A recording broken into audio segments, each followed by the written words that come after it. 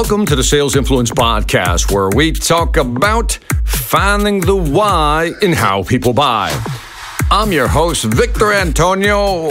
Gracias for joining me today. We're going to talk about, the topic today. I don't even know how to approach this topic because I know I'm going to make a lot of people mad who are listening to this podcast, but I'm going to go for it. Now, let me set the stage for you. So I'm doing a presentation, and I hear other speakers talking about, everything about selling, strategy, tactical, all this stuff, right? Selling from the heart, really empathizing with your customers, all this stuff, right? All this good sales contact, engage them early, be part of the buying cycle, really integrate with them. You get the idea. Be value-centric, be customer-centric, be a servant leader, be a servant type of salesperson, create the value first, blah, blah, blah. You get the idea. Now, I'm listening to all this, and I know what I want to present. And so when my turn came to present, I said, you know what? I'm just going to do it differently. Now, let me just set this up by saying, how many of you are familiar with Simon Sinek's book, Start With Why? Excellent book, highly recommended. Go out and get it. Simon Sinek, Start With Why. And in a nutshell, the book talks about, a lot of people start with what they're going to do, how they're going to do it, and never really answer the question of why. And Simon basically says the most successful companies start with why, then figure out the how, and then determine what, right? Kind of invert. He calls it the golden circles. And I love that, the whole start with why. And so I came up with this paradigm called the golden pyramid, right? And it's really a triangle. So the golden triangle, I started out, visualize a triangle. At the top of the triangle, I start out my presentation like this. I talk about the personal debt that most people carry in the United States. It's about $36,000.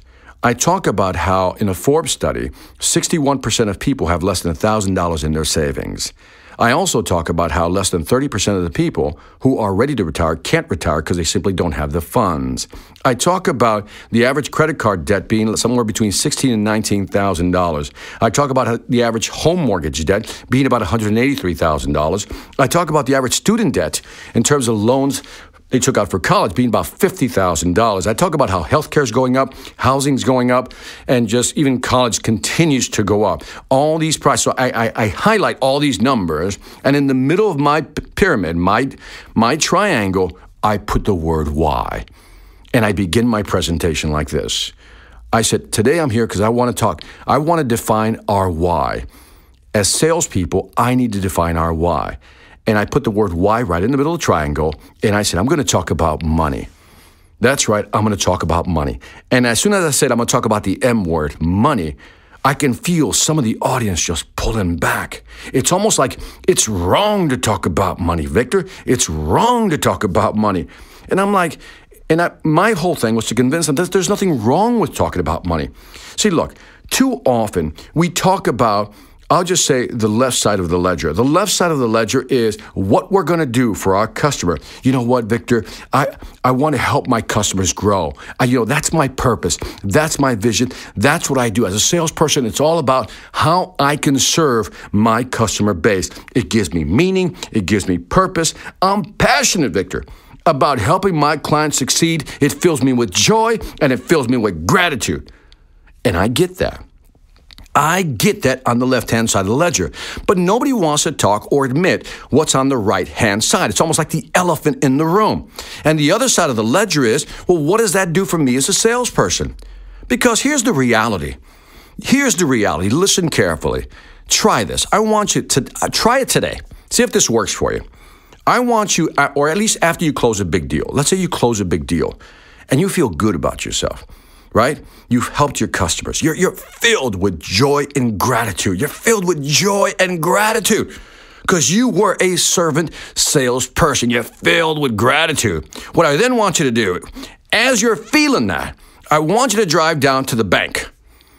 Stand in line, wait your turn, and when you get to the teller, you tell that teller, look, I'm filled with joy and gratitude, happiness, purpose, meaning, and everything. I would like to deposit this in my bank account. How much is that worth? You know where I'm going. You can't deposit this stuff. At the end of the day, we as salespeople have to make money. That's why we do what we do.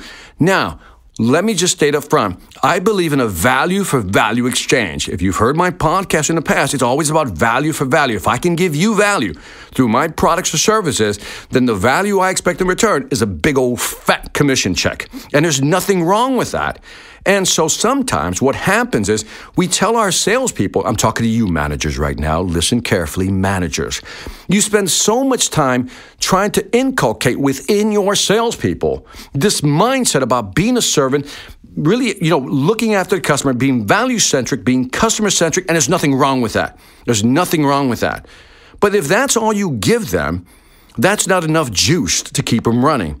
Because at the end of the day, when they stop selling, whenever that is, they have to go home and face a reality. And that is that they have bills to pay. And if you as a manager were to pay as much attention to their compensation plan as you did to the value-centric philosophy, that's the winning combination. Because to tell your salesperson, hey, focus on the customer, that's great. That's what they should do. We as salespeople need to focus on how we can help customers grow their business, become successful. But you, as a manager, you should focus on making your salesperson financially happy. You're going to teach them, you're going to train them, you're going to give them all that. But at the end of the day, you need to create a compensation plan that makes him or her feel good about going out there and delivering value-centric, customer-centric service on your behalf, on the company's behalf. Again, at the end of the day, they have to pay bills. And I've yet to meet a salesperson that can pay a bill with gratitude and a wonderful attitude. They just can't. You have to make money. So what I'm asking you to do, if you're a manager listening to this, keep this in mind. People have to pay bills. Salespeople have to pay bills. The most motivated salespeople I know have a great balance. They love what they sell. They love what it does for their customer, but they also love the fact that their company appreciates them. Now, they don't tell them they appreciate them. They show. There's a difference between telling a salesperson, I appreciate you, and showing them. It reminds me of this joke I heard. Quick quip. It's like an anecdote. It's like a cop pulls a guy over, right? Cop comes over and the guy missed. Look, I was speeding, Mr. Policeman. I said, is there any way, I know I was doing, I just wasn't paying attention, wasn't focused. And he says to the officer, I would appreciate it if you would just let this one go. And the officer, and it's only a joke, holds out his hands and says, why don't you show me your appreciation? See, now again, I'm not disparaging police officers. That's just a joke, okay? But that analogy is fascinating. You can tell people, I appreciate you, I appreciate you. But with salespeople, again, that only goes so far. Show them the appreciation. How? By also spending an equal amount of time, as you do with your customers, satisfying them. Why don't you spend an equal amount of time creating a compensation plan that, guess what, that they can live with, that will excite them, motivate them to sell more on your behalf.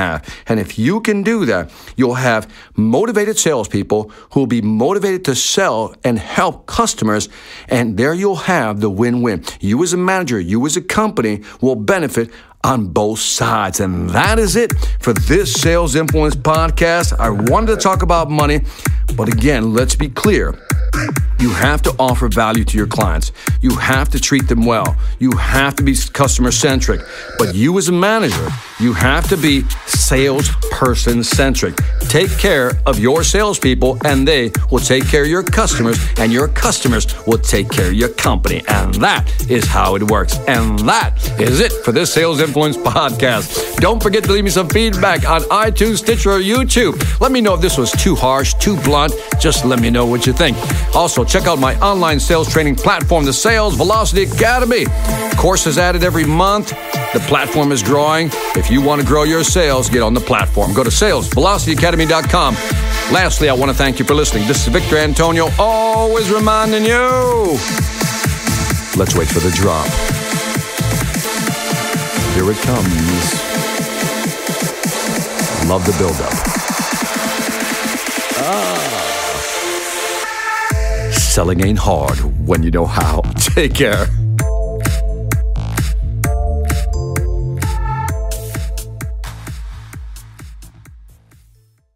Hi, I'm Victor Antonio. I'm an author, sales trainer, and keynote speaker. I'm often asked, what makes a great speaker? Is it someone who delivers real content that the audience can use? Is it someone who engages the audience so they're part of the learning experience? Or is it someone who can motivate an audience to push them beyond their comfort zone and discover new abilities? The answer is yes. But the most important thing to remember is that I'm not there to look good. I'm there to make my client look good. Simply put, it's never about me, and it's always about them.